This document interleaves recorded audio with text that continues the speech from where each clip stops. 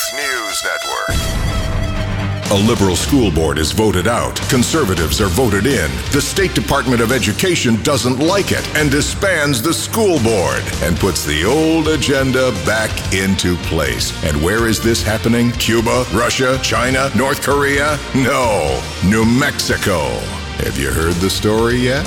Because the press is oddly silent. But we're not. We're TNN, the Truth News Network. And the Speaker of this House is Dan Newman. I'm not vying for a gig against Nancy Pelosi. I can guarantee you that. Hello, everyone, and welcome to Thursday at TNN Live. Thankfully, we made another day. You know what the best thing is right now? God has promised us today. He's promised everything we need, really need, not necessarily everything we want, but everything we need, we've got. He's on the hook for that. That's a cool thing. I'd much rather God be on the hook to me than for me to be on the hook to God. You know what I'm talking about. He did promise he would meet all of our needs, not according to our needs, but according to his riches. I think he's got a little more money than me. I think he's a little richer than me. And so I kind of like it like that. You know what I mean? Hey, how's your week going? You making it every day? Did you put your head down on the pillow last night and rest peacefully? I hope you did. I hope you got a good night's sleep. And I hope you're up and at 'em today and you're expecting bigger and better and greater things in your life today. I'm going to believe that for you. I think we all deserve a brighter looking day every once in a while. I mean, after all, we're in the middle of this. And this, folks, far too often, this isn't really good. You know what I mean? Yeah, you know exactly what I mean. I know you do. Well, listen, we have a lot of important things to get into in today's show. We are waiting for one phone call.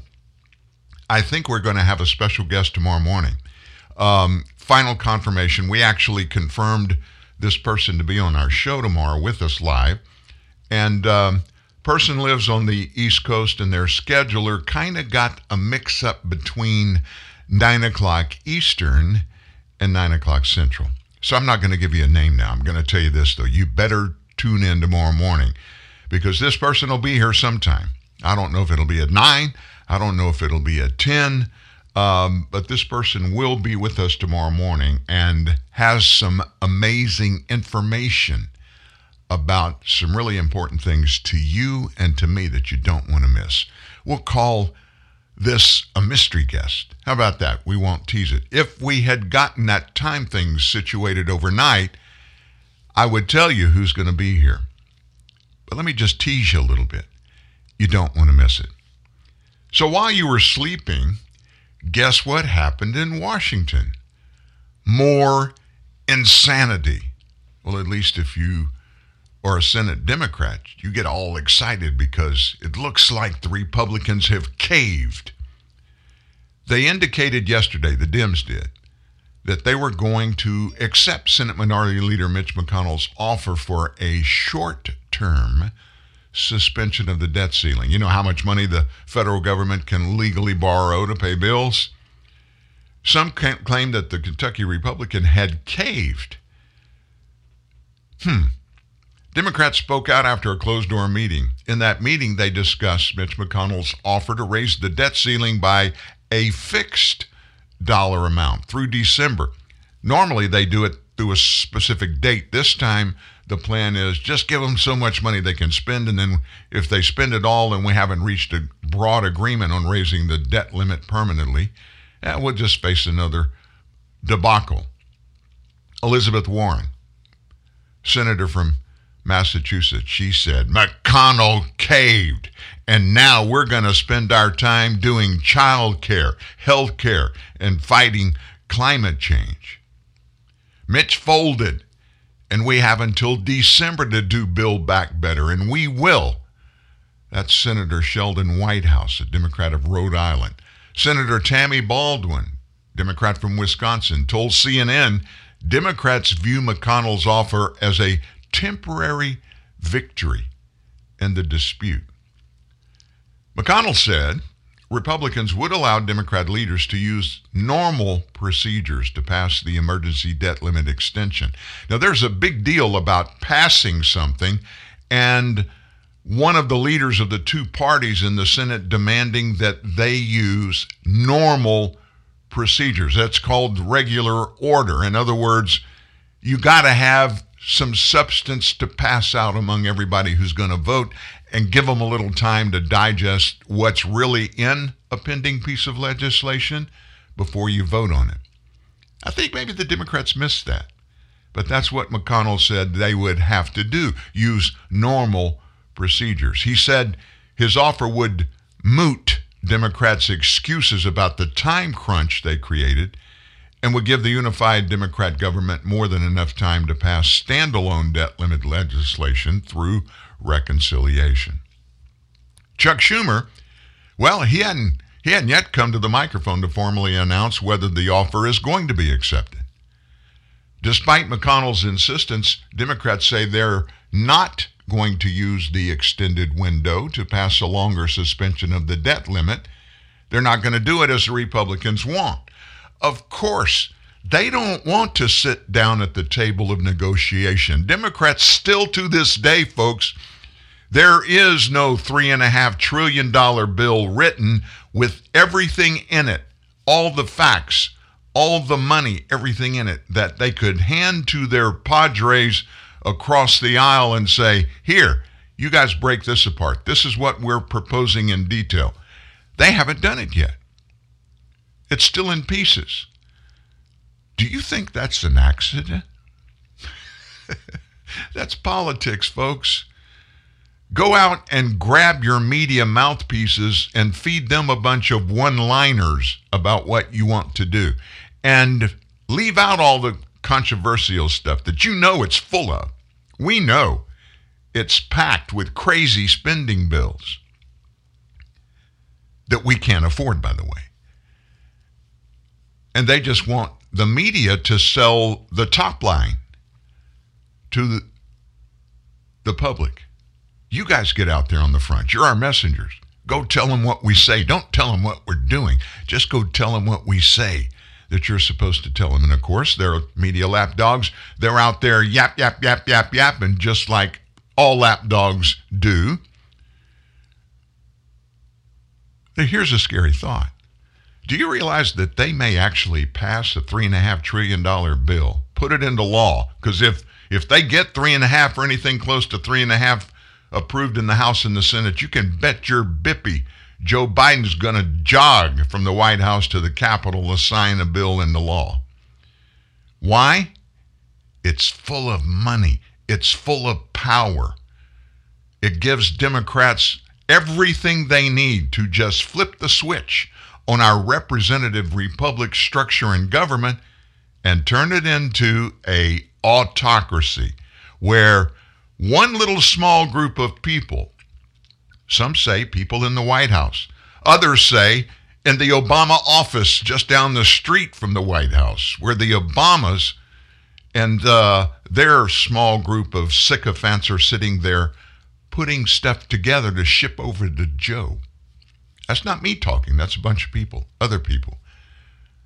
A lot of people in the know are certain that's what's happening. That's why this government looks as bad as it does. You remember Barack Obama? He told us after he won re-election, held that cell phone up and said, as long as I have a pen and a phone, we can make it happen. We can do it by ourselves, we being the party in power. That's not representative republic government. That's autocracy. That's the very thing that Joe Biden, to this day, still keeps blaming Trump, calling Trump, waving his finger at him and said, I'm not like the previous guy. I'm not an autocrat. I'm a president. We have a democratic process here, which we don't. We have a representative republic here. In democracies, folks, every citizen, every voter, every registered voter votes personally on every issue. There's not a Congress up there split up into different districts and states that represents a group of the citizens. Citizens represent themselves. Can you imagine if we had that structure here? We'd be having elections every other day, and we'd never get anything done. Our Congress would never let that happen, of course, because we wouldn't need them. Novel idea. I think I could put up with voting every other day or so if we didn't have to put up with 535 tyrants. I don't know if all 535 are tyrants. I think they either are or they're wannabes. I'm a little jaded today, folks. I apologize for that. No, I take the apology back. I'm not going to apologize. I'm not sorry for it. I mean, what we're seeing and what we're experiencing is justification for being a little hacked off about our government. You know what? If you feel the same way I do about that, you're not alone. And besides me, there's a whole bunch of Americans that agree with us. Biden's standing among Americans, keeps sinking. I mean, sinking, folks, not just ticking down. A new poll came out yesterday, Quinnipiac. The president's approval rating stands at just 38%. Disapproval up over the halfway mark. 53% of Americans disapprove of the job that Biden's doing. Now, those numbers are down from a 42%, 50% disapproval rating for Biden in that same company's poll from last month, Quinnipiac. The president received negative scores in the double digits on all but one key issue asked in the poll. A majority of those surveyed said the Biden administration isn't competent in running the federal government. Battered on trust, doubted on leadership, challenged on overall competency. President Biden is being hammered on all sides as his approval rating continues its downward slide to a number not seen since the tough scrutiny of the Trump administration. OMG, they're comparing the Biden administration to that of Donald Trump. What a slam in the face to Donald Trump. Biden's approval rating hovered in the low to mid-50s during his first 6 months.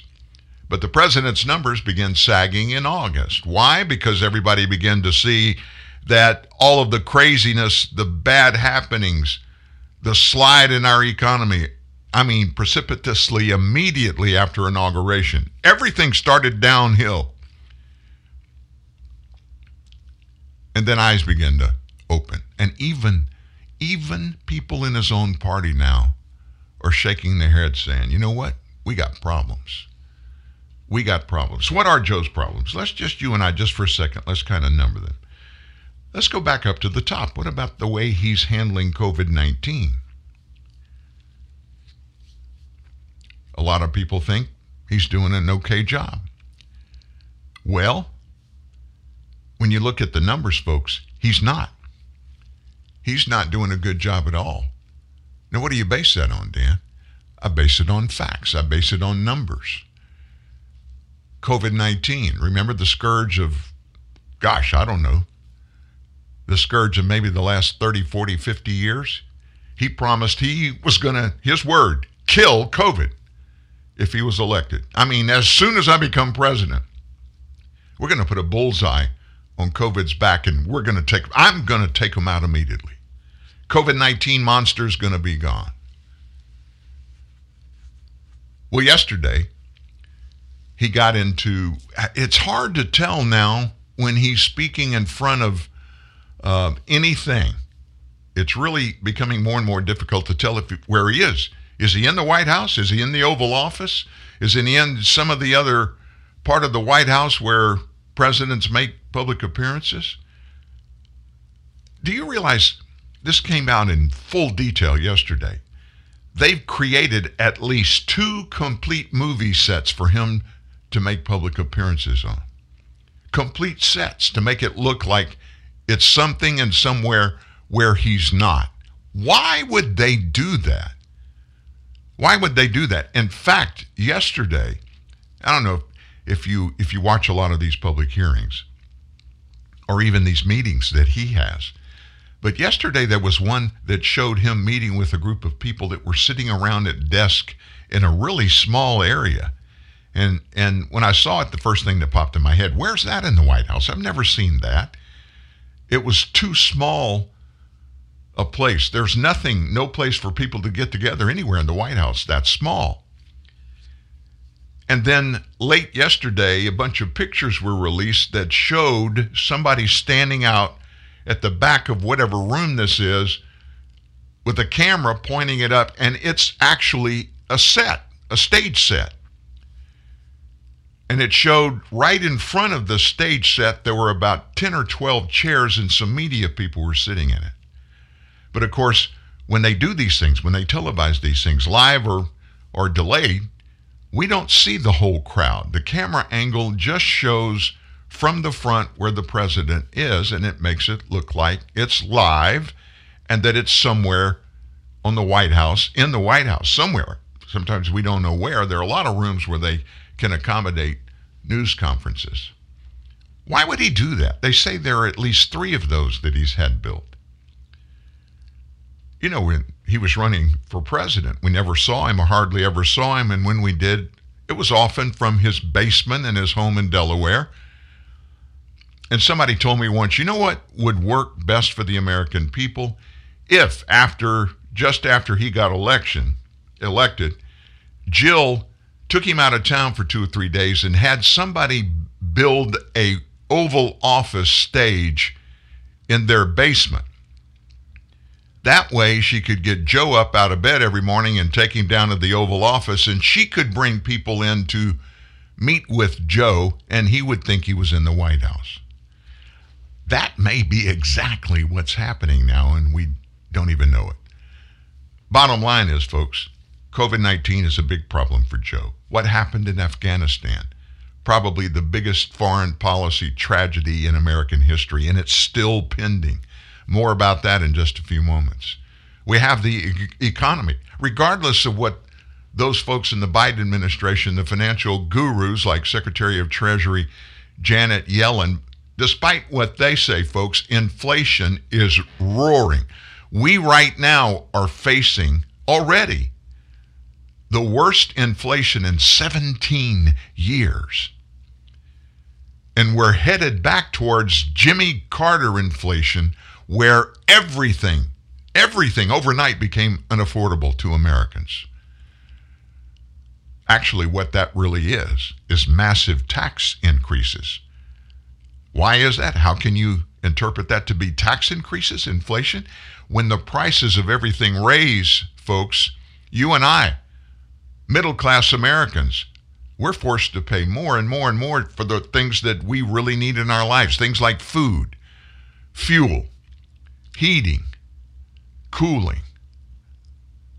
All of those things go up, and that means it's just like a tax increase when you go to check out, when you go to the pump and stick your debit card in to get a 10 or 15 gallons of gasoline, everything you do without exception.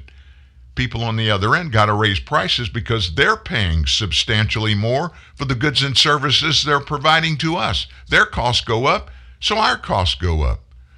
That's the epitome of inflation. He's got that going on. And then the people that are running the Biden administration are weaponizing everything against the American people from top to bottom. Did you hear what the Department of Justice is doing? I mean, this is one of the most incredible, far-reaching policies of any administration I can ever remember. Joe Biden reached out to his Attorney General, Merrick Garland, about these parents that keep going to these school board meetings around the nation and standing up and sometimes getting loud and getting arrogant. They're very angry because they don't like the fact that public school boards with public teachers and public schools, they're cramming some of the most egregious curricula down the throats of these parents' kids that they didn't know anything about. Critical race theory, which is actually literally a way to teach people that the only way to fix and eradicate racism is to get racist the other way, 180 degrees the other way, and use that to attack racism in people that they want to point out and say, that policy is racist, so these people think that way, so they're racist. And go get them. They're teaching that to our schools. They're teaching horrendous sex things about sex to our 6-year-old kids in public schools. And the list goes on and on and on and on. Well, folks, what's the justification for these parents going to these meetings? What's the justification for getting into it with these school board members that are elected? And they're all paid with public tax dollars. These parents, public tax dollars. That's exercising the First Amendment, freedom of speech. We all have a constitutional right to assemble peaceably and to speak our minds. That may be out the door in these public school board meetings. Why? Merrick Garland was instructed by Joe Biden to get the Department of Justice to start investigating with the FBI these so-called domestic terrorists. That's what they're terming these parents that get really loud and boisterous at these school board meetings, exercising their First Amendment right. Now, let me ask you this. Do you think maybe that's a shot across the bow? The marching mantra of everybody on the left to everybody who's not on the left, which is, look, we're in charge. We know what's best for everybody, including you. Stop giving us suggestions. Stop telling us what you want us to do and what you don't want us to do. You just sit down and shut up, and if you don't, I'm going to sic the FBI on you. That's exactly what's going on. So that's going on with Joe. And he wonders why his approval ratings have tanked all the way down below 40 to 38% now. It's because Americans know he has no authority, no constitutional authority. Merrick Garland has no authority, no constitutional authority to take these things that they're being instructed to do at DOJ from the presidential administration. But yet what their intent is to quiet any dissent. Sound familiar? Sound like in the Cold War, people sitting and hiding in East Germany, afraid to let anybody know where they are. Kind of like secret radio, shortwave radio stations putting out free information, and the Soviet soldiers going through house by house trying to find them. Silence dissent. We're on the verge of that right now under this president. I'm not going crazy, folks.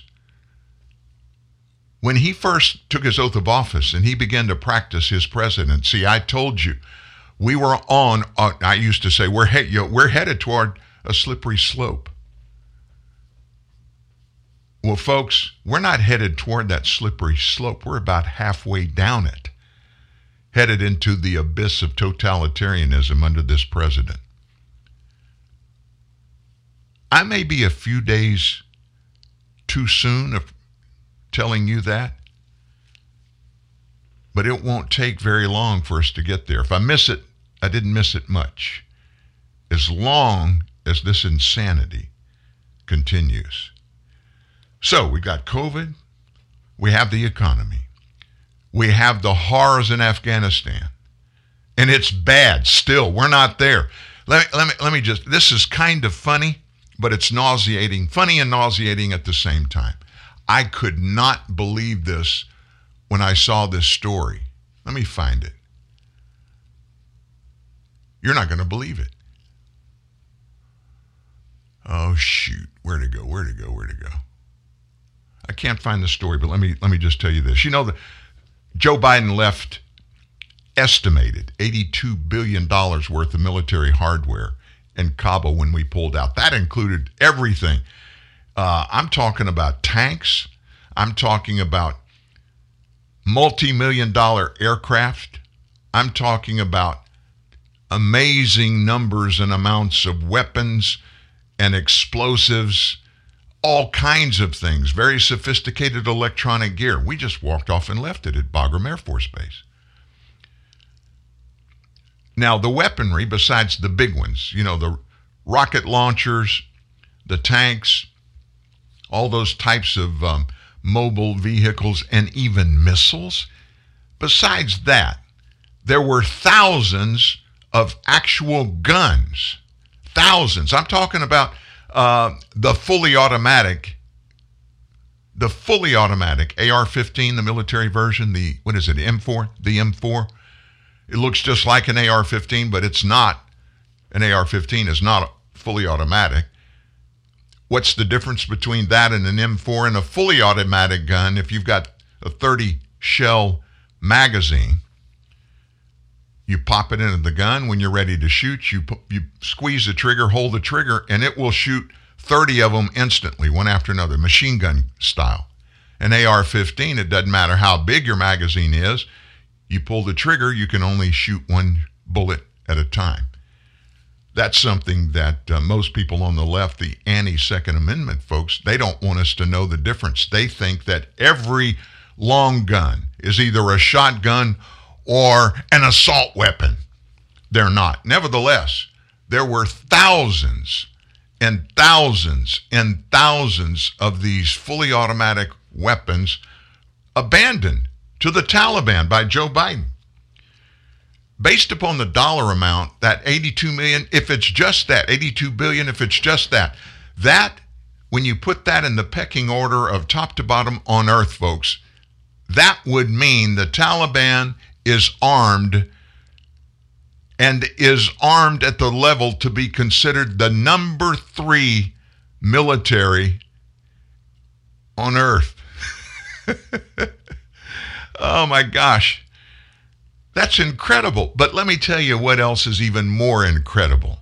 Today, if you could get to Kabul, and if you went to the store, went to a sporting goods store, guess what you can buy today? Everything I just mentioned, with the exception of the rocket launchers and the helicopters and the tanks, everything else, you can buy it on the street in the store in Kabul. Don't you know there are some Taliban economists that got together and said, hey, look, we don't need all this stuff. I mean, we're only going to take over our people, our land, our country. We don't need 82 billion to do that. So maybe we can get 10 cents on a dollar. Maybe we can get in cash $8 to $10 billion. Do you know what we can do with $10 billion in the Middle East? OMG. That is insane, folks. That is the definition of insanity. What brain surgeon in this administration, what brain surgeon in the Pentagon, what brain surgeon at the CIA or the State Department said, hey, Mr. President, let's just leave them all that crap. We don't need it. We got plenty more. And convinced him that was the right thing to do, if he had any say-so whatsoever in the decisions. So here we are, folks. Old Joe, Uncle Joe, President Joe Biden, doesn't know if he's in the White House. Wherever they have him, he at least thinks he's in the White House today. But this same insanity goes on and on and on. How insane? Yesterday, U.S. officials confirmed, you remember that suicide bomber who killed 13 American service members, plus at least 169 Afghans? You remember that, just outside the gate at the Kabul airport. August 26, mass murderer. He was released from prison by the Taliban 11 days before. On August the 15th, when we walked away from Bagram Air Force Base, we didn't just leave all that military equipment there. There's a prison on that Air Force Base, and we had 5,000 Taliban terrorists in that prison. He was one of them. What a great job, President Biden. on your watch, not only did we let him out of prison, we let all those other people out of that prison that were obviously there for specific reasons. And he killed 13 Americans on your watch, needlessly. And it's because of what you did. And that's not all there is there, folks. Today, right now, today, 36 days after we pulled out. Today, 36 days later, on Joe Biden's watch, 38 California children are still abandoned and stuck by Joe Biden in Afghanistan. 38 California children are stuck over there and see no way to get out. Biden's State Department hadn't gotten them out. The Pentagon obviously didn't get them out. Even these private folks that are being stopped, every kind of roadblock that you can think of, they're putting from the Biden administration to keep these private people from using chartered jets that they're paying for, helping those stranded Americans that are still there. We know there's at least 100 fellow citizens stuck in Afghanistan because of the decision that was made by Joe Biden, Kamala Harris, and all those leaders in the Defense Department and the U.S. military. 38 California school students aren't in school today because of President Biden, and they may end up being killed because of what President Biden, not because of what he did, but what he didn't do. He didn't fulfill his promise. We're just getting started here today, folks. This is going to be a contentious day. It's going to be contentious because we're going to put more and more facts out there. And when we give you these facts will stand alone, and they're going to challenge you to make some hard, cold decisions. Not trying to scare you. We're just going to throw out facts and then let you decide. The new Amazon Echo has everyone asking Alexa for help. Alexa, what time is it? What the hell is wrong with this blasted thing? Amanda!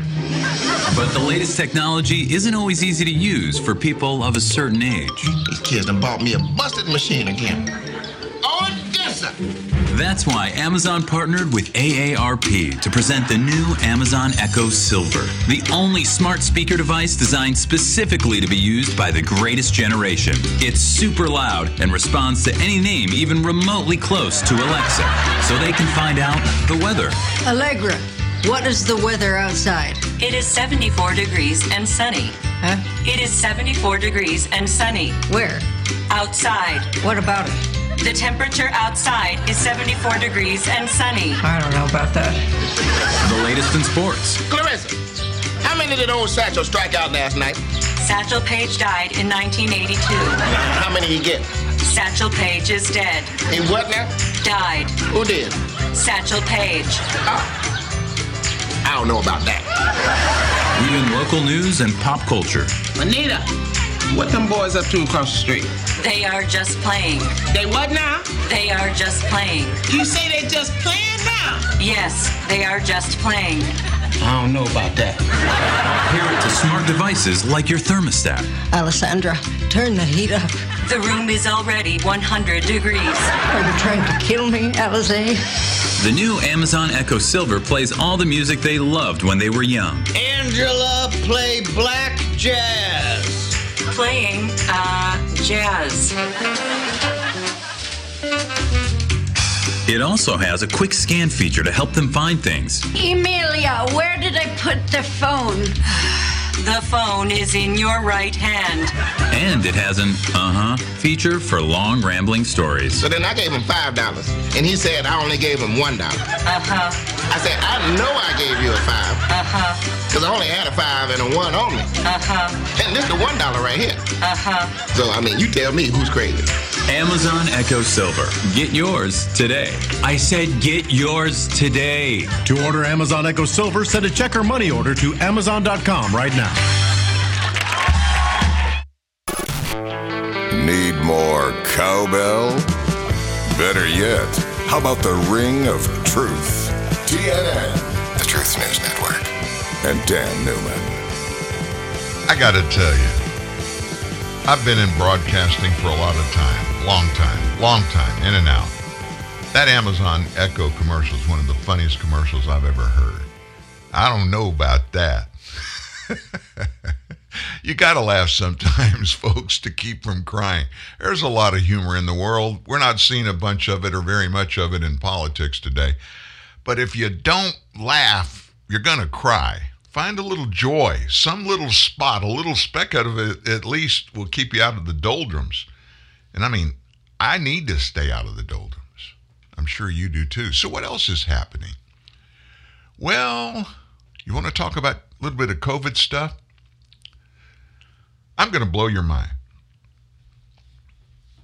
We keep seeing this administration, every member of the mainstream media, everybody, and everybody I talk to, everybody you talk to, everywhere you go, they're looking at you, especially if you don't have a mask on.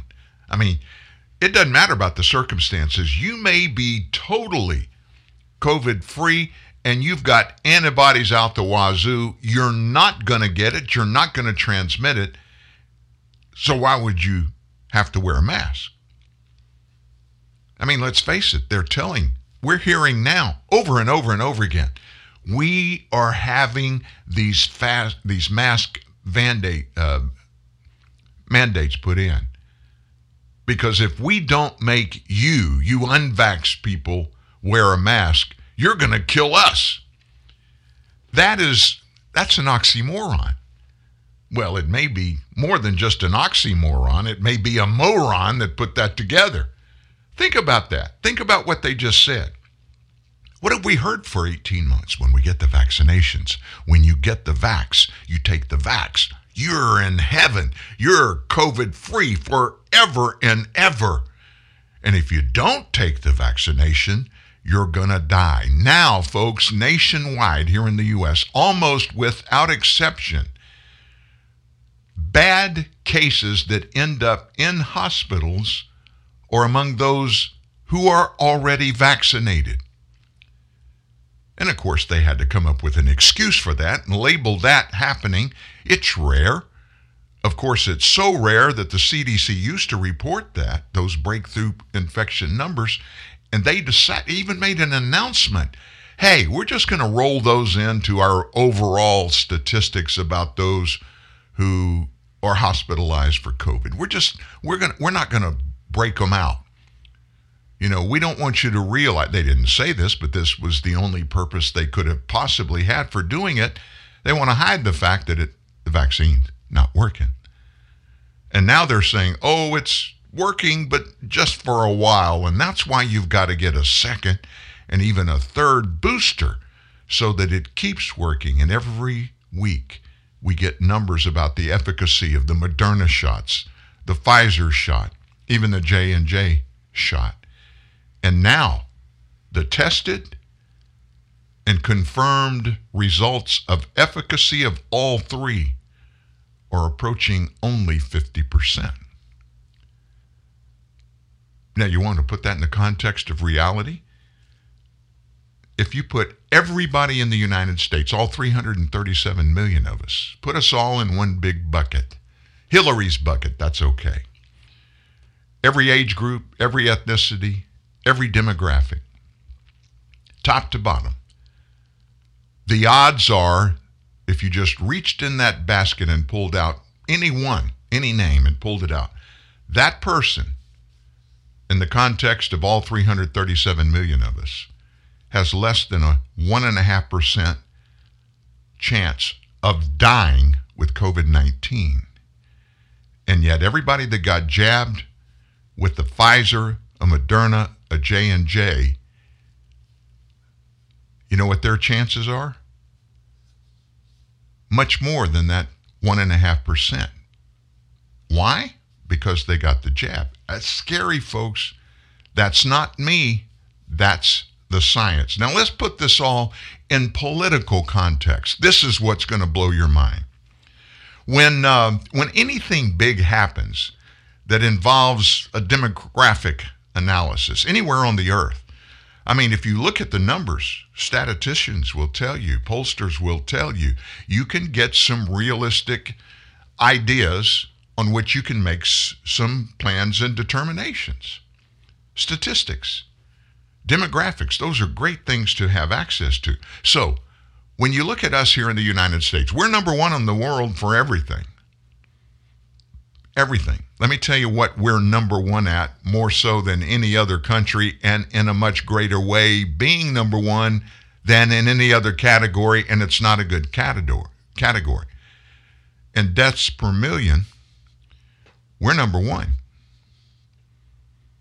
Wait a minute, Dan, what are you talking about? I'm talking about the so-called causes of death, official causes of death, COVID-19 in the United States.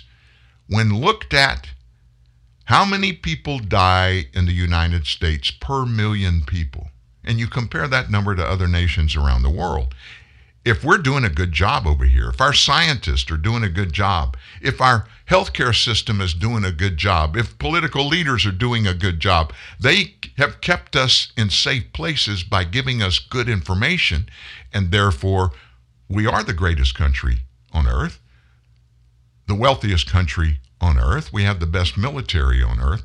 Our education system, not so good. Our healthcare system, it's pretty good, but it's still not in the top 2 or 3. But nevertheless, we're still a very, very powerful nation, and we're ranked high in almost every category.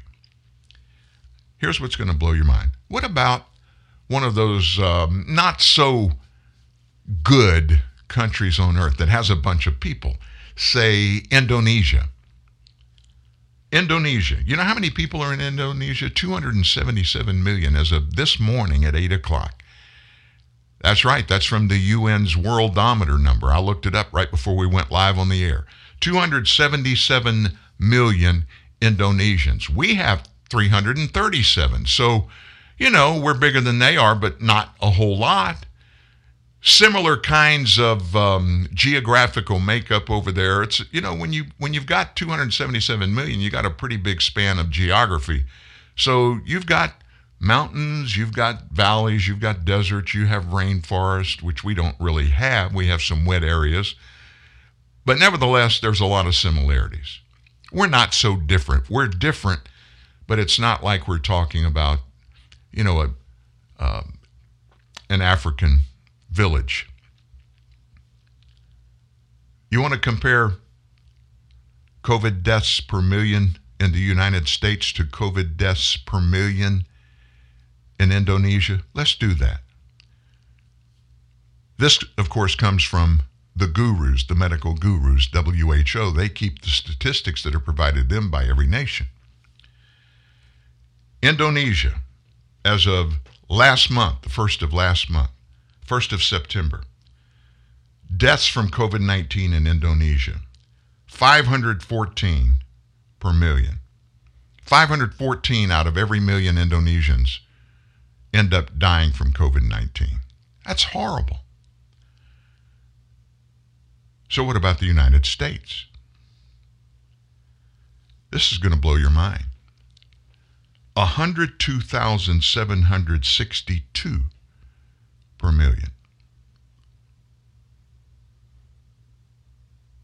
Indonesia, 514 per million. The United States, 102,712. It's just the numbers, folks. Now, what does that tell me? It tells me something.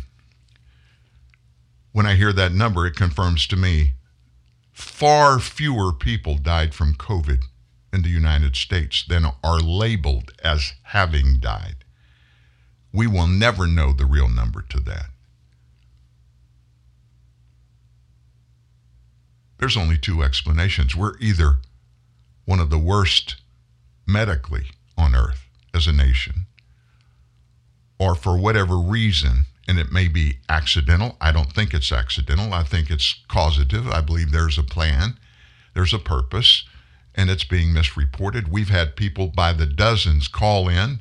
Many have been on this show that have told us those deaths at COVID's hand, with COVID-19 being the official cause of death, are highly inflated. But folks, even if they are, I doubt they're going to be inflated on this dramatic a scale. So what's the difference, Dan? What's the difference between Indonesia and the United States when it comes to COVID-19, managing it, treating it, et cetera, et cetera? There's one that just blares loudly. Listen to this. Do you know what the number one treatment of COVID-19 in Indonesia has been since the very beginning? I mean, when it first, remember, they got it first over there. They're in Asia, Southeast Asia, but they're in Asia. And by the way, right across the water from them is Malaysia, where I've been several times. And they've had their handle on COVID-19 infections and deaths too, just like their neighbors, Indonesia. What's the big difference? The number one treatment for COVID-19 in both island nations, Malaysia and Indonesia, is ivermectin, and has been from the beginning. Ivermectin. You know, that drug that it's for dogs and horses. It treats parasites. We can't put that in people's arms over here in the U.S., even taking it orally in a pill or a capsule. We can't do that. Yuck. It treats parasites. Nobody wants to talk about the fact that in 2015, the two developers of ivermectin won the Nobel Prize for Medicine for one of the greatest finds and treatment creations in world history. Ivermectin. That doesn't float here in the United States. Dr. Anthony Fauci. Oh my gosh. Fauci said, we can't use that. We can't use hydroxychloroquine. It's been around for 70 years. It's just nothing. We need a newfangled, very strategically designed, laboratory tested, and very expensive drug. We can't use hydroxychloroquine or ivermectin. In India, in Malaysia, in Indonesia, ivermectin, hydroxychloroquine, the number one treatment from the beginning for COVID-19. And it works a little better than the Fauci instituted treatment plan here in the United States. I'm just bringing you facts, folks. I'm not the one that created the statistics. Believe me or don't. That's up to you. And of course, we should all feel better today because yesterday Joe said this: we're just about to turn the corner on coronavirus. We're turning the corner.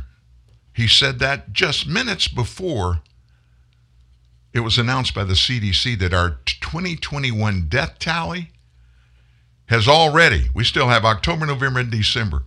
We've already surpassed the total number of reported deaths from 2020. And we still have 3 months to go. We're about to turn the corner, the president said. There's just too much out there that doesn't tie together with what we are being told. Another example. Which state in the United States has the highest vaccination rate? Tell me. I'm going to do the little song thing. Da, da, da, da, da, from Jeopardy. The number one percentage of population vaccinated state, Vermont. Bet you didn't know that. Well, guess what's happening now in Vermont? Vermont, from top to bottom, across the board, experiencing a COVID virus surge at levels not seen since the pandemic's peak last winter. Number of cases in Vermont, record level. Hospitalizations are close to records notched last winter. And the state recorded the deadliest day in the second deadliest month of the pandemic last month. Last month, September. Michael Pizak, the commissioner of the Vermont Department of Financial Regulation who monitors COVID virus statistics, said this: I think it's clearly frustrating for all of us. You think? More than 69% of Vermont's population has been fully vaxxed against COVID. 69%. The state recorded the highest rate of hospitalizations per 100,000 residents on September 30th, breaking a record set on January 31st last year. 8 people died of the virus on one day, September 13th, the highest grim total recorded since the outbreak of the virus. In late August, 40% of cases in Vermont were among vaccinated people. That's according to a letter signed by 90 employees of the Vermont Health Department, including state epidemiologist Patsy Kelso. You know why they put the letter out? Nobody would report it. Governor Phil Scott, who happens to be a Republican, lifted their state of emergency in June when 80% of the population had gotten at least their first shot of the vaccine. He has since indicated he is wary of reimposing that state of emergency. We can't be in a perpetual state of emergency, he said. The 4 states which followed Vermont in terms of the highest vax rates in the nation are also experiencing alarming signs as well. The head of UMass Memorial Hospital, Massachusetts, the largest health system there, said recently that regional hospitals are seeing nearly 20 times more COVID patients than in June, and there isn't a single ICU bed to spare. Massachusetts, by the way, has the 5th highest vaccination rate in the nation. In Connecticut, the 2nd most vaccinated state, the legislature extended the governor's emergency powers to make it easier to cope with their latest wave of the pandemic. September 22nd, Maine, number 3 most vaccinated state, had nearly 90 people in intensive care units, a pandemic peak for the state. Now, let me just throw out a question here. We're going to go to our second break. I'm going to tell you something that'll blow your mind. I factually found out that Dr. Fauci has listened to this show before. And so, Dr. Fauci, if you're listening or if somebody that works with or for you is listening, answer the question that everybody that's listening to this show right now is asking. What the heck is going on? I invite you to come on the show anytime. It's a 2-hour daily show. If you want me to stretch it an hour and make it 3 one day, it's all yours. 866-37-TRUTH. 1-866-378-7884. Do I really think Dr. Fauci will come on this show? We have a family member that actually works in Dr. Fauci's operation, and that would be the only way he would know about us. And it wouldn't be a positive thing that he would think. But you know what? You're more important to me than is he, and I want you to have the facts for you to make choices in your life. The truth. Straight. No chaser. TNN. The Truth News Network. What are you doing? Should we pick him up? He has Bud Light. He has an axe. But he has Bud Light. And an axe. I'm sure there's a reason for it. Hey, buddy. What's with the axe? It's a bottle opener. Hop in. Refreshingly smooth Bud Light. Always worth it. Look, here's Bud Light. And a chainsaw. Car's all yours. Thanks. Cars.com's expert reviews made it easy, but... Shouldn't there be more back and forth? You missed the drama, right? Yeah. Maybe this will do the trick. It's a puppy. Not a puppy, a wolf. What now? He's a wolf, and that is its incredibly protective mother. Put the wolf down. You guys good? Yeah, we're good. Yep. Okay. Get the right car without all the drama. Cars.com. All drive, no drama. No way. Taco Bell's Toasted Cheddar Chalupa is back. Are you thinking what I'm thinking? They toasted 6-month-old aged cheddar right onto the shell of a chalupa. That's genius, no delicious, no both. And now it comes in a box with a crunchy taco, cinnamon twist, and a medium drink? Whoa. Oh, sorry, this is my stop. Oh, cool. We're all thinking it. The $5 Toasted Cheddar Chalupa box is back. Only at Taco Bell. At limited participating U.S. locations for a limited time only. Contact local store for prices, hours, and participation which vary. Tax extra. Drinks excludes freezes. Truth, justice, the TNN way. This is TNN, the Truth News Network. And again, Dan Newman. All day, all week. TNN Live, produced by truthnewsnet.org. Thank you for being here today. We couldn't do this without all of you. Spread it around. If you haven't already, tell some folks that they can grab us live. You know how to do it. You're doing it right now. And if they can't catch us live, you can go to either Spotify podcast or Apple podcast anytime and just put in the search bar TNN Live. And every show we've done pops up in an index. If you miss one today, actually about 10 minutes after each show is over, those podcasts are published. I guess you call that what they do when they put them out publicly. You call that published. But anyway, they're on their websites, and you can grab any show. If there's one we have a guest on that you want to go back and remember.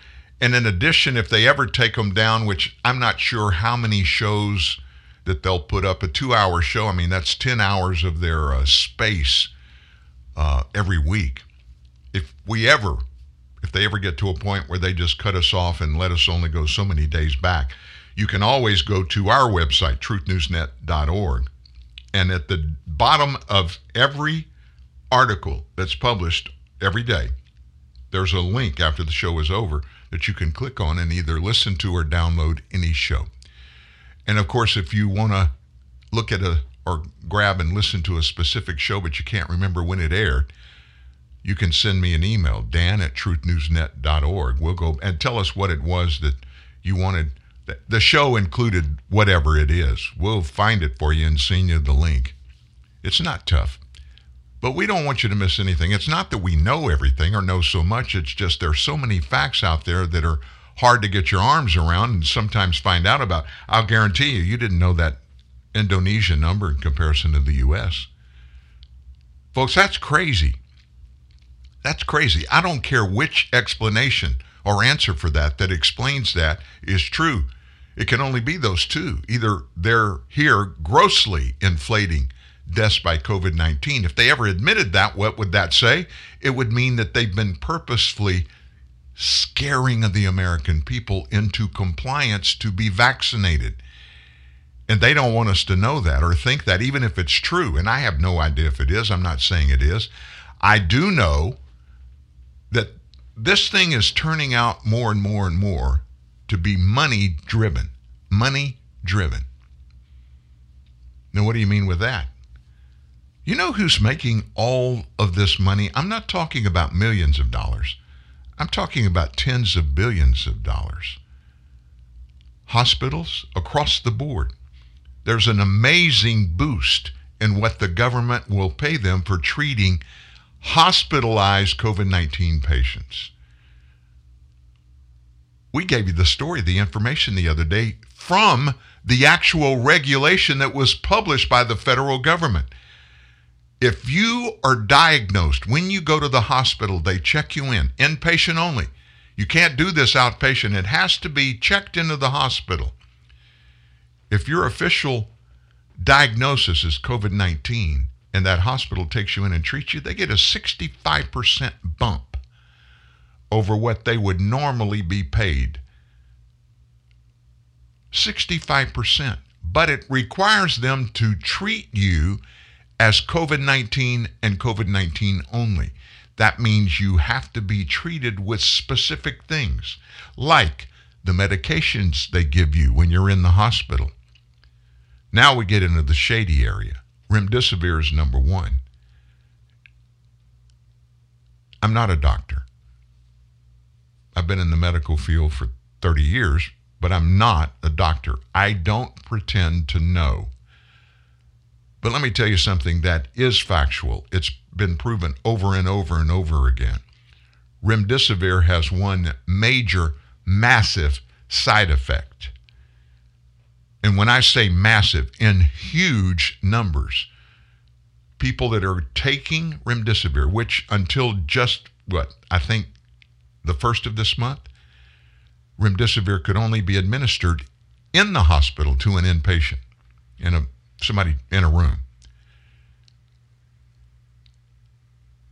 that adverse effect that comes from remdesivir usage that we're talking about is chronic kidney failure. I'm just saying, folks, they get a 65% pop in treatment over just a normal patient when a COVID patient checks into the hospital. ICU, the numbers even go up. A trio of scientists at Pfizer got caught in a recording speaking to undercover reporters about the existence of natural immunity to the virus. One of those employees said they'd been told not to discuss the natural immunity protection publicly. Natural immunity refers to the protection that people enjoy against COVID-19 after they recover from COVID-19. Or, as a matter of fact, you can have natural immunities that prevent you from ever getting COVID-19. When somebody is naturally immune, like they got COVID, they probably have better, like not better, but more antibodies against the virus. That was said by Nick Carl, one of the scientists caught on that conversation. So your antibodies are probably better at that point than the vaccination, he later said. Chris Croce, another scientist at Pfizer, told an undercover reporter that people are probably more protected by natural immunity when compared with vaxxed people. You're protected most likely for longer since there was a natural response. A third scientist, works for Pfizer, Rahul Kandiki, said that employees have had to sit through many seminars where they're told that getting the company's vaccine is safer than getting COVID-19 and that they cannot discuss the differences in public. Logically, though, if you have antibodies built up, you should be able to prove that you have those built up. I don't know, potentially that doesn't seem that crazy, he said. Now guess what people they were talking to? Reporters from Project Veritas. And of course, Pfizer won't go on the record in response. The company produces the most used COVID-19 vaccine in the United States. More than 230 million doses have been administered. The federal government buys COVID-19 vaccines from Pfizer, Moderna, and Johnson & Johnson and provides them for free to Americans who get them. The companies have locked in more than, listen, I told you they're getting filthy rich. $60 billion. Johnson & Johnson, Moderna, and Pfizer. $60 billion US dollars. And they're the ones that are out there along with their lapdog, Dr. Anthony Fauci. And you know what they're touting? Hey, got to get those booster shots, that $60 billion number that we've already paid them, American taxpayers. That doesn't include a single booster shot. So in other words, if we're going to have one booster shot, just double the 60 billion number. More and more studies have been published that show the potency of natural immunity, particularly in certain demographic groups. Some experts say evidence shows that natural immunity is similar to or even better than the vaccine. But the feds and some other experts say practically everybody should get a shot, regardless of if they ever had COVID or not. They argue that the vaccines boost protection bestowed by recovery. Now, in normal science, that makes sense. But when you put it in the context of we don't know what the heck is in this COVID-19 vaccines, who knows if that's going to be impacting at all our natural immunity. Executives at manufacturers like Pfizer, they will not discuss natural immunity. Of course, it's their enemy, right? Croce works for Pfizer as a vaccine research and development scientist.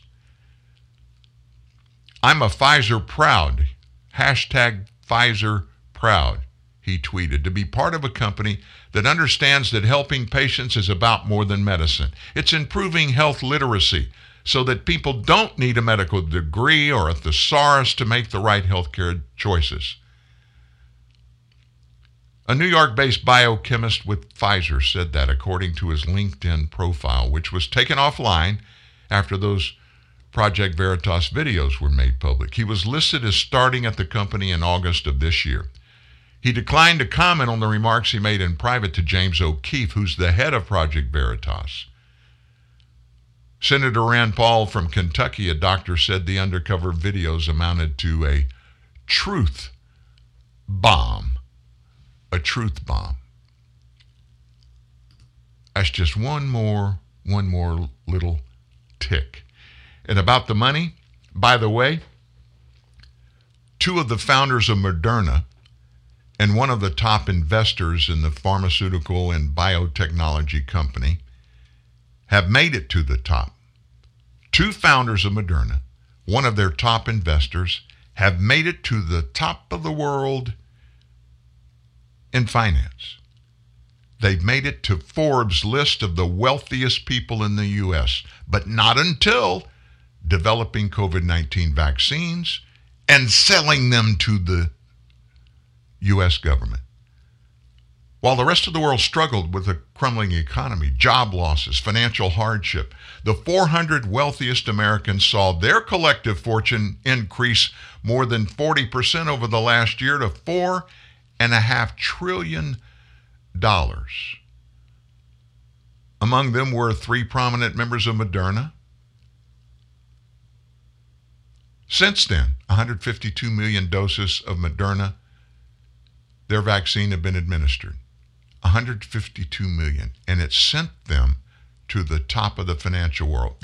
Those people, co-founder and chairman Nobar Afeyan, co-founder and board member Robert Langer, investor Timothy Springer, all made the Forbes 400 list for 2021. That requires a minimum net worth of a paltry $2.9 billion. Follow the money. Follow the money. Oh, by the way, just one more little point of that. I just went blank. Oh, about Moderna. Moderna's been around for a good while. I mean, they are a pharmaceutical company. They have a massive investigation laboratory process. They do great clinical trials, but here it's not so much a problem. It's just a fact that's being ignored. The fact is, COVID-19's vaccine that they make, it's the first medication they've made in their history for human beings. They've been veterinarian medication company. Why they made the switch and how they could justify it and what would change in development and stuff like, I have no idea. But that kind of goes ding, ding, ding, ding, ding in my mind. It's kind of like, it's like when, for my company through the years, we contract with healthcare professionals, sometimes hospitals, and what we do in the medical business is we manage reimbursements. In other words, the problem that you as a patient have in getting your insurance company to do the right thing when you go get something done, on a major scale, that happens to hospitals and other types of medical professionals. So what we do is we go to war. We're the middle guys. We actually do their billing, and it doesn't matter. We've got hospitals. We have mom and pop private practices around. It just big or little, they all have the same problems. It's just a case of numbers. But anyway, I've sat in boardrooms in major hospitals in the nation, some of the biggest ones, and they're fighting insurance companies every day to get paid. We have a reputation of being extremely successful at doing that. Our motto is if you provided the service and you did it legally, we're going to get you paid. And sometimes it comes to war. We've been in courtrooms having battles on behalf of our healthcare clients to force insurance companies to pay their bills. But anyway, I've sat in board meetings and tried to explain to them. They ask, why is your company so effective? And it's because we do the right thing. And when all you do every day, if you work, for instance, at a automobile assembly line and they have you on the line and maybe you're doing trucks and so you stand down in below the trucks on the line as they come over you, and your job is to put the rear bumpers on that truck. There used to be a General Motors assembly plant here in Shreveport, and it happened to be two guys would be down in the pit, and they did 60 trucks an hour. That's one every minute. They were bolting those bumpers, rear bumpers on these trucks, hooking up the electrical, the lights, and all that kind of stuff. Well, that seems like no big deal, right? Well, here's the thing. If that's all you do all day long, you get pretty darn good at putting rear bumpers on Chevrolet pickup trucks. Healthcare invented specialization, but they're the last ones to ever realize that there's more to it than just treating a patient, sending an insurance company a bill, and getting a check. What am I talking about? There's a process, folks, and government is absolutely the worst at that, which means anytime they get something, initiate something, and this government, and I'm not talking about an administration, I'm talking about the government bureaucracy from left coast to right coast, from the northern border to the southern border and everything in between. Government created this craziness that we're involved in the middle of, which includes COVID-19, pandemic, massive illegal immigration, an economy holocaust in the making, and political partisanship and thuggery that's ripping our nation apart. It's all manufactured. Yes, some of it may have appeared naturally, but when and if it did, naturally, they have taken it quickly and found ways to weaponize it and put it out in the marketplace to divide us even more, to exacerbate and increase their ability to grab power over every aspect of our lives, taking control. So one of the big things in all of this is how illegal immigration, if you can call it immigration, it's not. Immigration is when you live overseas and you want to come to the United States and you go through a State Department devised legal immigration application process. That's immigration. This is invasion. Every person that steps across that southern border without having an invitation to be here from the government is perpetrating a criminal act. Every single one of them. They're not criminals. If they stepped over here, they're criminals, by the definition of criminality. So, Republican governors all got together. Basically, we got to stop this thing. Legally, the federal government has unilateral authority to police and take matters and deal with what happens at the borders of the nation.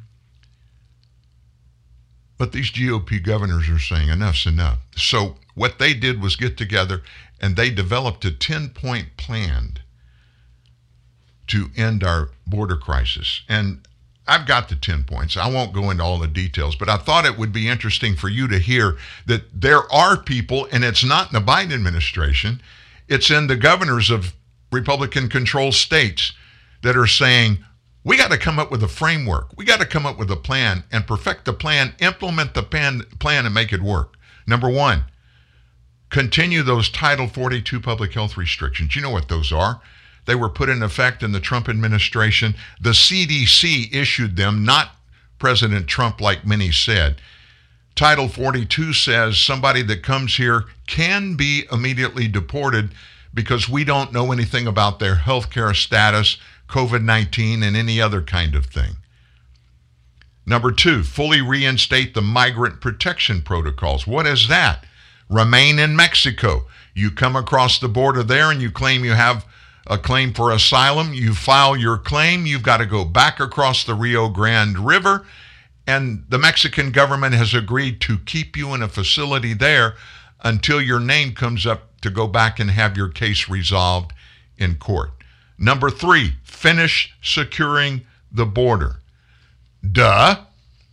Number four, end catch and release. The most idiotic, most sycophantic Democrat hard left policy ever invented, ever implemented in our nation. If you come across the border illegally, we don't have a way to accommodate you. and keep you confined until your asylum claim is going to be heard. So what we'll do is we'll log you into our system. We'll get you a court date. It's probably going to be 3 or 4 years before it can happen. So you got to come back and have your asylum hearing, and then you let them go. Just let them go. End it is what these governors want. Clear the judicial backlog. In other words, we've got all these court cases for asylum pending. Novel idea. Get some other judges. Hire some more judges.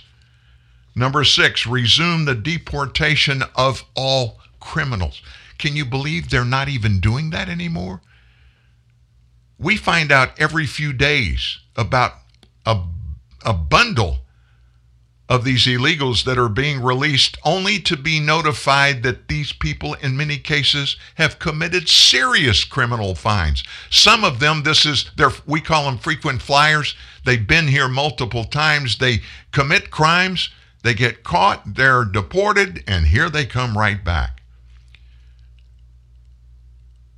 We got to get rid of the criminal element and keep them out of this country. Number 7, dedicate federal resources to eradicate human trafficking and drug trafficking.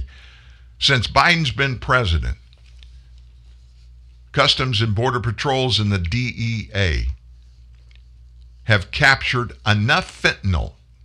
Captured now. There's a bunch more that they didn't catch.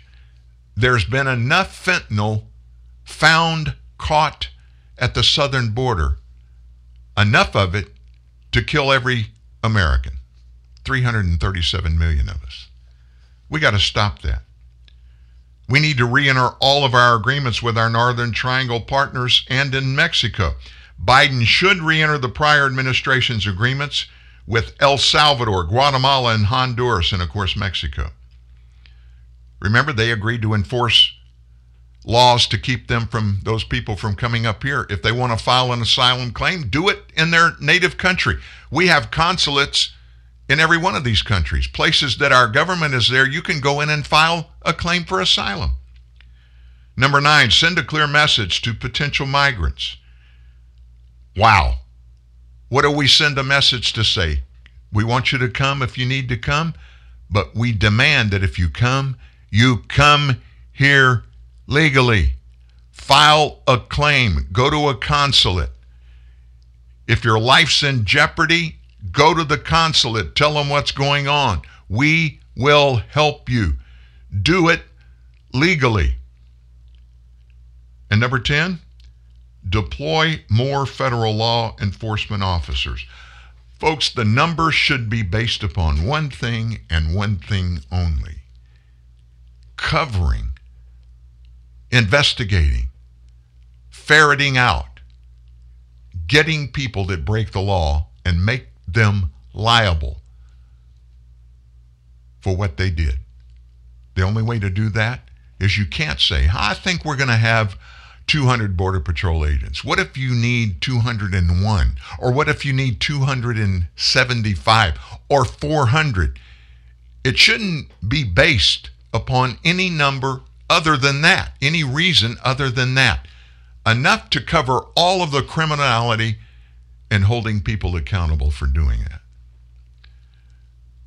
So Americans are looking at D.C. and we're screaming loudly, fix this. Fix this. These governors, they're besides themselves, especially the governors over these border states, California, Arizona, New Mexico, and Texas. I mean, the entire, not just the look, but the structure of these states are changing as all of these immigrants are flooding in, and far, far more, or percentage-wise, staying in these border states where they come in than are going elsewhere. They're scattered everywhere, but it shouldn't be happening anywhere. This member of Congress yesterday went to the floor, and he said it better than anybody I've heard. President Biden, Vice President Harris, my colleagues on the other side of the aisle in the United States Senate and House of Representatives, secure the border, enforce the laws of the land, keep the American people safe and secure during a global pandemic and during a heightened risk of terrorism. Do the right thing show some leadership. The President of the United States campaigned as a steady hand, someone blessed with competence, the most qualified person in the United States of America to be President of the United States. And yet we have this situation. We have this situation where we have open borders, where there's an international perception, accurate, that one can fly to our southern border and walk right on in. There's also a growing perception that Democrats in Congress, as so many have advocated, just might slip an amnesty provision into a partisan reconciliation bill. Listen, it's time for leadership.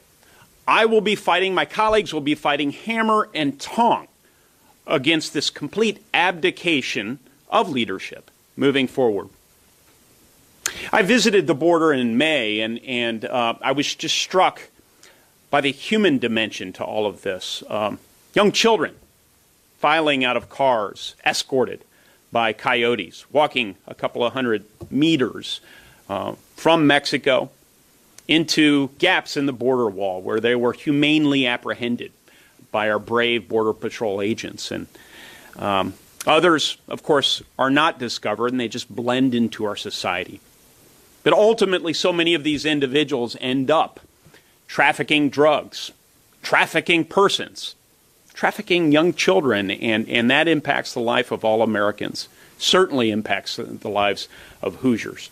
I have not seen the situation on the border this dire since I served along our southern border as a United States Marine in the mid-1990s. And I have to say, the situation has grown so alarming, so bad, that we even have a number of prominent Democrats who are starting to make their voices heard. Of course, the mayor of Del Rio, Texas, recently spoke out, and he asked President Biden to lead, to get control of this situation, to do his job as our commander-in-chief, as our chief executive. So I say once again, I plead with the president, with our vice president, with my Democratic colleagues here in the Senate and the House of Representatives to stop the insanity. Here's the insanity that he's speaking of. It has to do with this one thing. If we scream at our leaders and say, look, we want you to stop this illegal immigration, and they come up with all of the reasons why, look, we've got to be more kind, we've got to be more caring. This is the United States of America. That's not who we are. We've got to let these people in because they need us.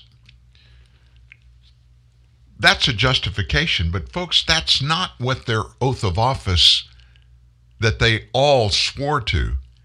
That's not what it says. There's nothing in those oaths that they take. There's nothing in the job description for U.S. government, federal government, White House, or Congress. There's nothing in there about you've got to be empathetic, you've got to be considerate, you've got to do this. It says in Congress what you're supposed to do is craft laws to first protect the United States of America and its people. That's number one. Number two, Congress has oversight obligations of all parts of the government. Now, that sounds scary sometimes to some people, and I'm one of those people that feels a little bit concerned about Congress having that responsibility. But to be honest with you, they don't exercise that responsibility. They do craft laws, but they're getting worse and worse at putting the stuff in the laws that need to be there to make sure that there are not a bunch of questions and problems that come out of the legislations that's passed. Many members of the Supreme Court currently and previously said, you legislators, you got to understand, you need to be completely inclusive in this legislation of what you mean. Because years later, it's going to come back. There's going to be a court case that comes to us, and we're going to have to try to figure out what you mean. Whatever you mean, put it in the stinking piece of legislature. That's what they're supposed to do. And not a single one of them, not a single president, nobody else in government has any authority to just stop enforcing laws. But yet, that's what they do. Wow, we're going to take another break. When we come back, Joe Manchin. Oh, ho, ho. Big Joe, West Virginia Democratic Senator. He's been on the hot seat along with Kyrsten Sinema, another Democratic senator from Arizona. Those two came out and they said, we're not going to go along with this reconciliation bill. We're not going to spend $3.5 trillion. Well, guess what? Old Joe, he's kind of opened the door to some possibilities. We've got that. And then we've got this terrorism by parents at these school board meetings. And we're getting our resident brain surgeon in the government to supervise a conversation in a press briefing yesterday about this very thing. And of course, that's Jen Psaki. That's up next at TNN Live.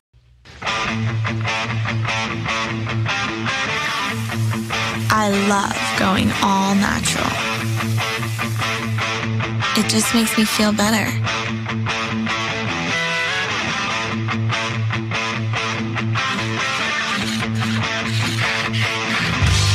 Nothing between me and my 100% all natural, juicy, grass-fed beef.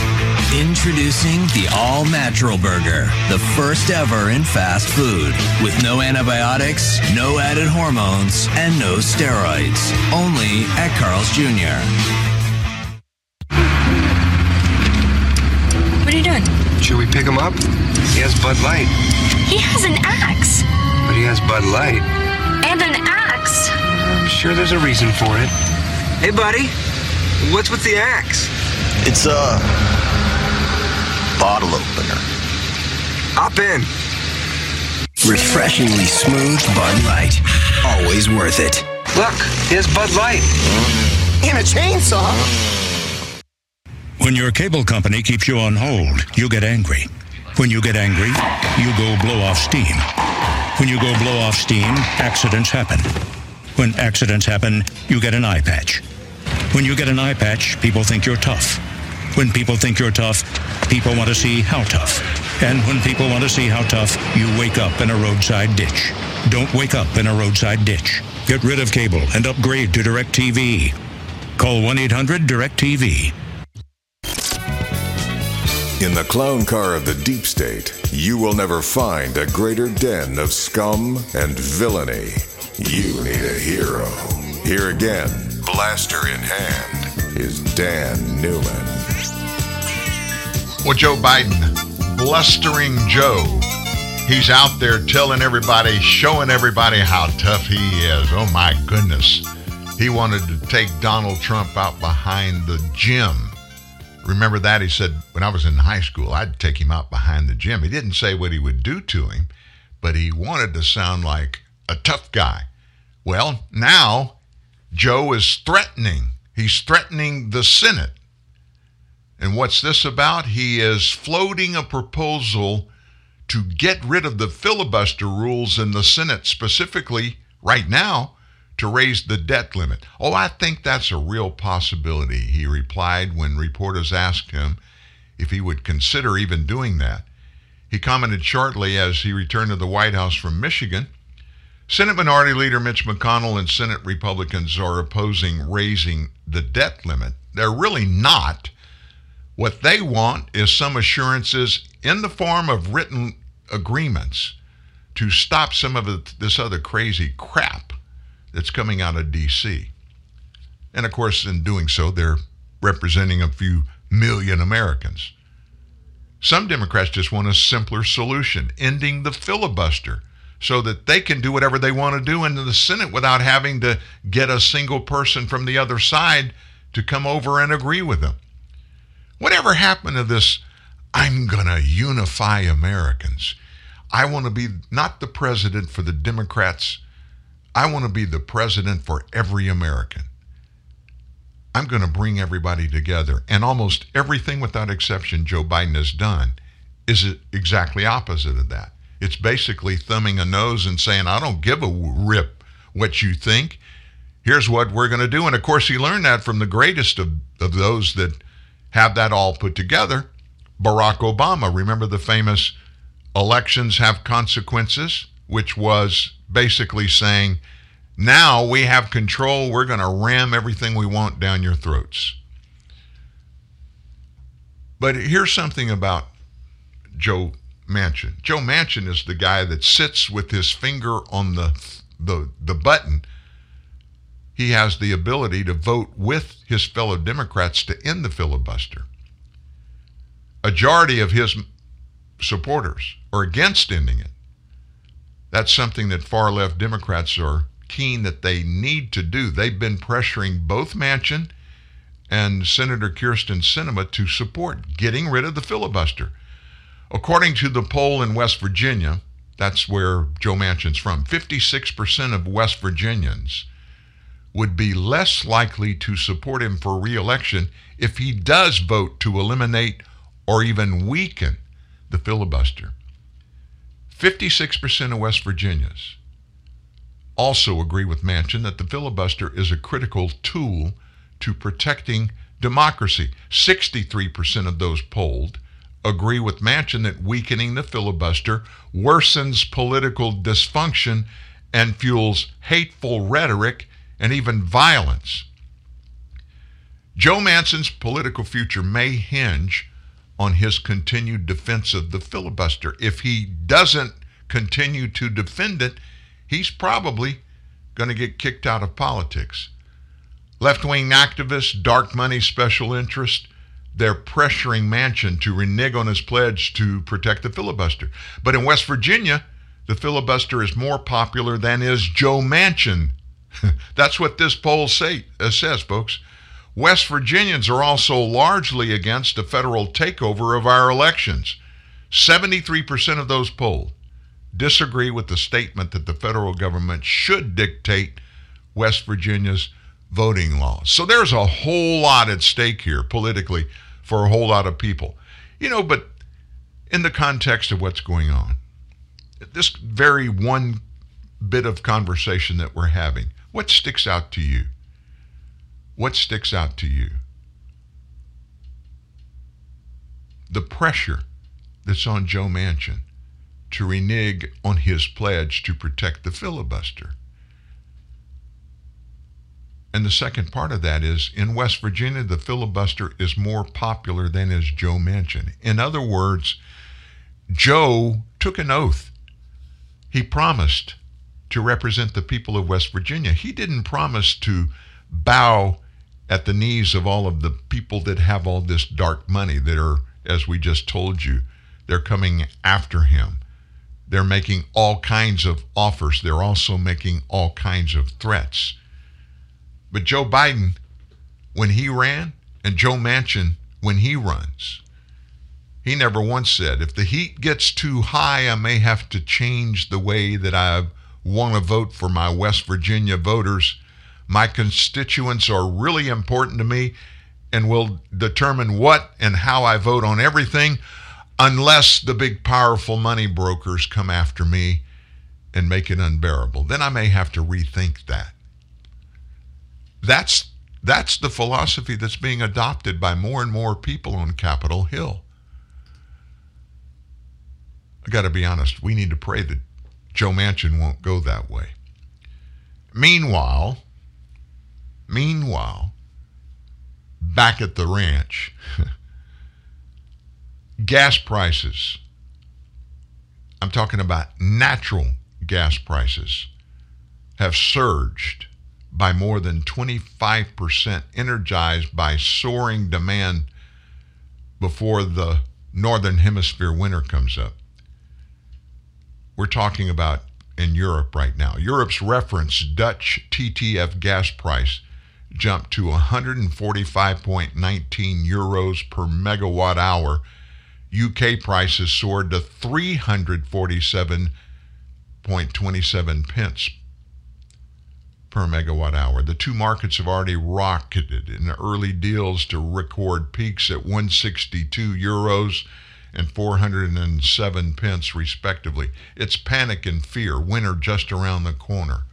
Runaway gas prices, coupled with oil this week, struck multi-year highs, have fueled global concern over spiking inflation. There's the I word again. Gas demand is also heightened in Asia, particularly in China. Natural gas prices have climbed to new peaks as insufficient levels of inventories ahead of the winter season drive concerns for a spike in the I word, inflation, and energy prices for consumers. These supply constraints could translate into higher cost of fuel moving into the winter months, a prospect which could further slow down economic recovery, worsen moods across markets. Europe's energy crisis has also been exacerbated by a lack of wind for turbine sites. You know, that clean energy source, turbines. Couple that with ongoing nuclear outages, which is nuclear energy is the only 100% clean energy source on Earth, that we're not building any more nuclear refineries. Britain is particularly exposed to Europe's ongoing energy crisis because of its reliance on natural gas to generate electricity. So in the context of the United States, and that's really all that matters to us, guess who we used to sell a bunch of natural gas to? A bunch of it, a whole bunch of it. Our buddies and our friends in Northern and Western Europe. But a lot of that no longer happens. Why is that? We're turning away from carbon energy development in our country, and it's happened with all speed under Joe Biden's leadership. He's anti-carbon energy. Anti. Anything to do with carbon and energy, he's against it. But it's absolutely insane for any leader to come up with a plan to replace something that's already in place, especially across the spectrum of 337 million Americans and thousands of businesses and economic sectors in our society that dominate at every level of economics, and want to do away with that and those overnight without having something up and running with which to replace carbon energy production. I think more Americans would be all in for this electric stuff, battery-powered, solar-powered, nuclear-powered, if the infrastructure had been developed or even was in planning stages and we could just phase into it. No. That's not what the climate freaks led by Joe Biden, Bernie Sanders, Elizabeth Warren, John Kerry, and every other hardcore far-left political power junkie in government. They want to turn the spigot off for carbon energy. Every name I just mentioned are filthy rich, by the way. They cannot relate at all to how this will impact average Americans, middle income, even next level up economy. This, just one little example and we'll move on. You know this electric car thing? Oh, man, it's a great idea. I've even thought about it.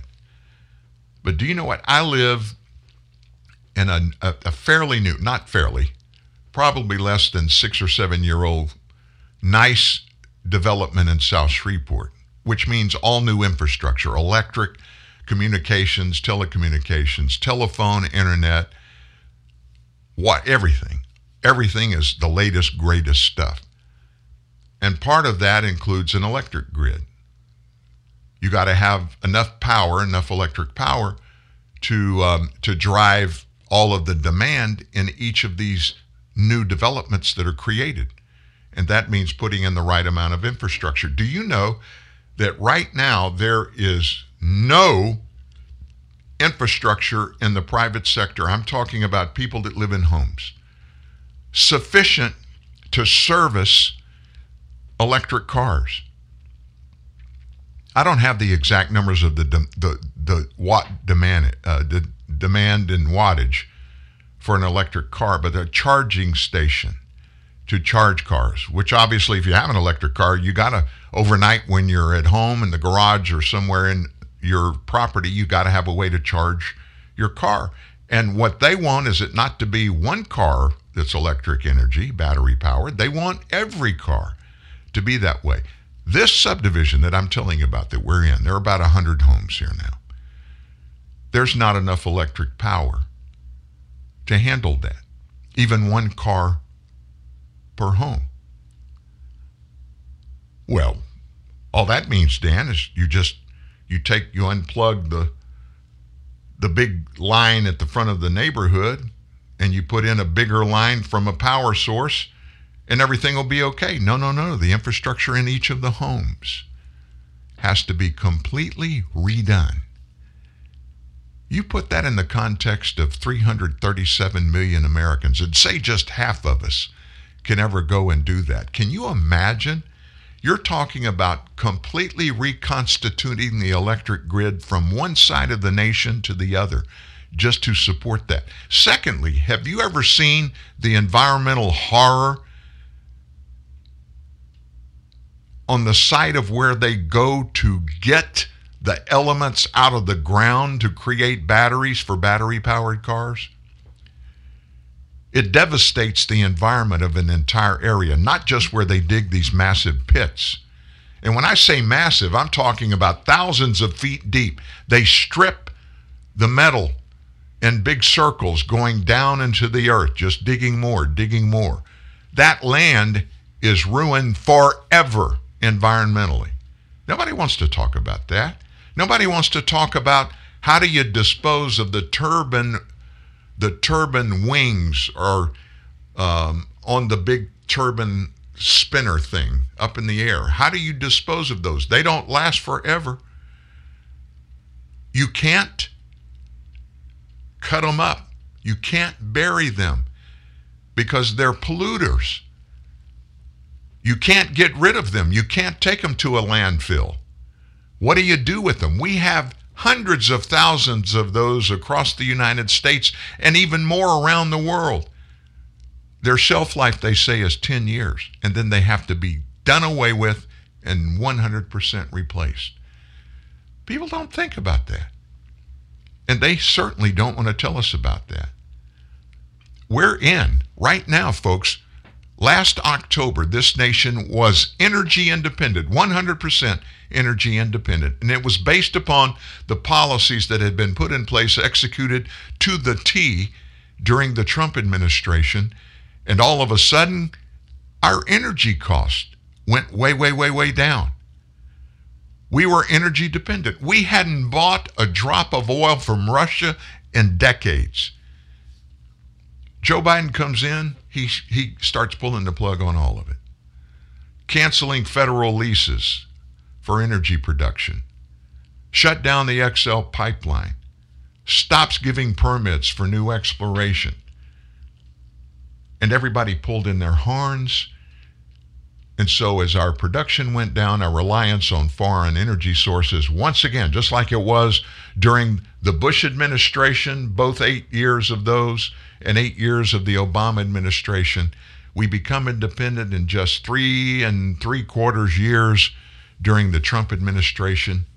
And overnight, Joe Biden puts us back in the pocket, going and begging OPEC and now Vladimir Putin for oil. Yeah, we're averaging, since Joe came into power, 8 million barrels a month. The United States buys from Vladimir Putin and Russia. Make you feel warm and fuzzy? Let's move on. What are Democrats doing regarding voter registration? Think about it. Have we told you, watch the voter registration through this coming year? Watch the way it goes before the 2022 election, because Democrats are going crazy. You know why they're going crazy? Because registered Democrats across the nation are fleeing their party. In Florida, where the Democrats have had in registered voters a massive majority for years and years and years, they are now only leading Republicans in voter registration by just 24,000. That's come down from 100,000 in just January. When Obama ran for office, his first term in 2008, the state had over 700,000 more registered Democrats. In Pennsylvania, Democrats are also dropping registered voters. In just 2 years, Republicans have gained nearly 250,000 votes. Democrats currently lead Republicans there by 632,000. That's down from 885,000 2 years ago. North Carolina, Democrats' advantage dropped 140,000 since October. There are fewer active registered Democrats in North Carolina now than there were 6 years ago. A Democrat National Committee member in Florida, Thomas Kennedy, he said the trend is, quote, very concerning. Obviously, he said, there are alarm bells ringing. I think the party and different groups are taking notice and trying to fill in the gaps. Yeah, they're trying to fill in the gaps with a bunch of illegal aliens that they know they're going to give them the right to vote if they can hang on and get this unfettered power to do so. Wave a magic wand and say, you are an American citizen and you have the right to register to vote. We're going to register you to vote for you. And of course, you're going to pull the Democrat lever or pull or push the Democrat button no matter what election we're talking about. Kennedy, this DNC guy, said, I do think Republicans have put a lot of emphasis on voter registration. For Democrats, there hasn't been a robust voter registration operation like there needs to be in Florida since Obama. There's this emphasis on third-party groups and nonprofits filling in that gap. I think it's safe to say that Florida Democrats have tried to shore up their voter registration. Remember former gubernatorial candidate Andrew Gillum, who lost to Ron DeSantis in 2018? He put himself in charge of increasing Democrat registrations, but his plans imploded. And of course, what happened was, right after he lost to DeSantis, Gillum, who was then the mayor of Tallahassee, was found in Miami with a male sex worker. Baggies that the cops suspected contained crystal meth and a third man. That's just a little slimy. And of course, that left a bad taste in a lot of people's mouths across the state of Florida, and that gave Republicans a shot there. So it's happening. It's happening. What else is happening? What about our buddy, Hunter Biden? What's going with old Hunter? What's he up to? Well, I know you know he's selling art. Is he an artist? No. Is he selling art? Yes. Why would anybody buy a piece of art from Hunter Biden? Well, that's a great question. And so that is a big question that a lot of people are questioning. Why? And doesn't this create a problem for this president? I mean, a little nepotism there, would you think? A little quid pro quo in the making, would you think? And so it came up yesterday in these White House briefings, and Jen Psaki tried to nip it in the bud. And of course, Peter Doocy of Fox News, he's always on the front row, and Jen always goes to him, and they have a relationship that is somewhat contentious, but she at least lets him ask his questions, and she gives her politically expedient answers. But yesterday, other reporters in the room just wouldn't let it go. What's up with President Biden and Hunter Biden? Thanks, Jen. A week ago, the National School Boards Association wrote to the president to say that their teachers feel like some parents protesting recently could be the equivalent to a form of domestic terrorism. And then the Attorney General put the FBI on the case. So does the administration agree that parents upset about their kids' curriculums could be considered domestic terrorists?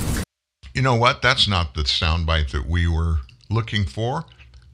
That was important. We were going to do that if we got to it. The one that we were talking about is the ethics and the lack of ethics on this Hunter Biden art sale as it pertains to President Biden. The ambassador designate to India was seen reportedly at an event in Los Angeles last week, an art gallery event that featured the artwork of the president's son, Hunter. The ethicists who have pointed to this arrangement have expressed concern that the president's son selling art could potentially put the president in a situation where those who seek jobs either in this administration or favors from this administration and could put this White House in an awkward position. First of all, what is the White House's response to the fact that an ambassador nominee was at this event? And secondly, should we expect to see more people who seek jobs in this administration attending events like this in the future? Well, to be clear, we've spoken to the arrangement that is run by the gallerist and Hunter Biden's representatives that the White House provided suggestions for. I'd refer you to the gallerist for questions about the event and as well as the representatives of Mr. Garcetti in terms of his attendance. Just to follow up, this is exactly what ethicists said they were worried about. What is specifically? The fact that the president's that he son reportedly attended an event? Well, the president's son would be selling artwork and then meeting potentially with people who would seek to buy it. If you have attendees at that event who might be seeking either jobs in this administration or favors from this administration, isn't it an awkward situation to put the president in? Again, the gallerist has we've spoken to the specifics, what the gallerist has agreed to, and what recommendations were made. I've done that several times. I don't have additional details for it from here. I point you to them. Go ahead. So does this White House not have any concerns about the photos that have emerged showing Hunter Biden at that gallery alongside prospective buyers? I point you to the gallerist on specifics of the restrictions that were put in place. Great, but what about the position of this White House? This is a president who ran on being transparent, and And we were very transparent about what recommendations were made to the gallerist, and I would again point to them or the many times I've spoken about that from here. I got to be honest with you. It's the first time in my life I've heard the term used, gallerist, even one time. But Psaki in that soundbite, she used that term at least 5 or 6 or 7 times. I refer you to the gallerist. We refer you to the gallerist. We reached out to the gallerist and we told them what our expectations are. And then that last reporter, she just got Psaki, all bent out of shape when she said, yeah, you told us that. We get that. We can reach out to the gallerist. But how does this president feel about the ethics problem this whole thing is causing for him and the White House? And of course, Psaki, in her wisdom, I refer you to the gallerist, and we're not going to do any more discussing about this in this press briefing. She didn't say that, but finally she basically let it be known. That's all. We're not going to do this anymore. Enrique Santos for Taco Bell. The toasted cheddar chalupa from Taco Bell is back, and I know what you're thinking, because I'm thinking the same thing. Did they really toast 6-month-old aged cheddar right onto a delicious flaky chalupa shell again? Yes, they did. But now it's even tastier. It comes with a crunchy taco, cinnamon twist, and a medium drink, all in a $5 box. That's right, all that for just a little cheddar. But don't forget, it's back for a limited time. The $5 toasted cheddar chalupa box, only at Taco Bell.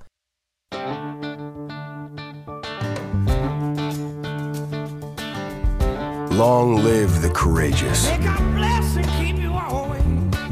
the tenacious, the ones who push forward and give back.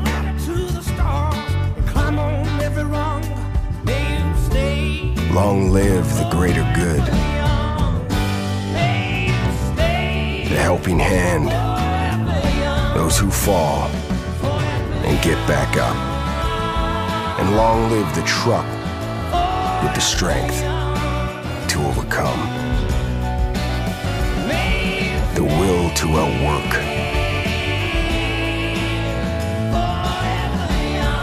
and the commitment to outlast them all. Ram, proven to last. Northern Tool and Equipment. My girlfriend has given me a pet name. I'm afraid to ask. Snuggle Muffin. No, it isn't. And she uses it in public. Okay, so give your girlfriend a pet name she'll hate, like Thunder Chunky. I couldn't do that. I see. Too harsh for Snuggle Muffin. Okay. Drown her out with a 200-mile-per-hour cordless leaf blower. Got it. Here she comes. Hey, Snuggle Muffin. What are you doing, Snuggle?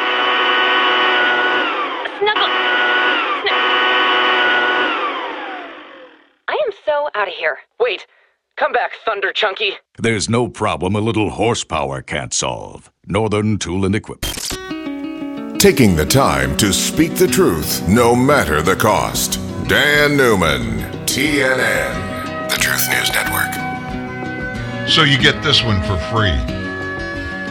The U.S. State Department yesterday came out and said this: it is unaware of the Americans' Representative Mark Wayne Mullen, who's a Republican from Oklahoma.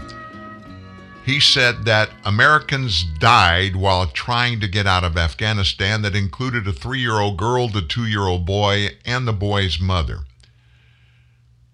So Mullen said that over the weekend on a news show, and he said the deaths belong in the responsibility to Joe Biden's U.S. withdrawal, describing it as a fatally flawed experiment, even by members of his own party. Mullen has helped his team on the ground in Afghanistan evacuate a bunch of U.S. citizens and lawful permanent residents, and he stressed that our State Department is aware of the identities of those dead people, but refuses to even tell the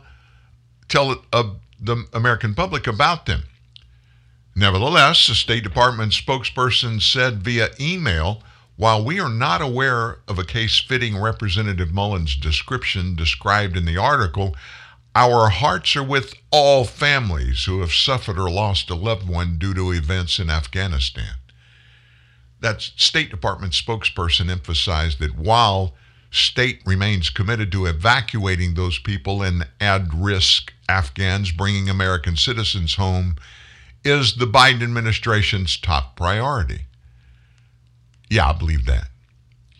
In response to the department's statement, Representative Mullen on Tuesday said that their words don't match their actions on the ground. Their words are cheap and actions are loud, he said. Nothing the State Department has done to date shows American citizens have been a priority, much less those Afghan citizens that worked with us. Asked whether or not the State Department is aware of any non-military American citizens who died or were killed in Afghanistan after it ordered the non-combatant evacuation operation, the spokesperson wouldn't answer. Representative Mullen on Saturday said the department refused to allow the 3-year-old girl into the Kabul airport when the military was still evacuating Americans before President Biden pulled him out.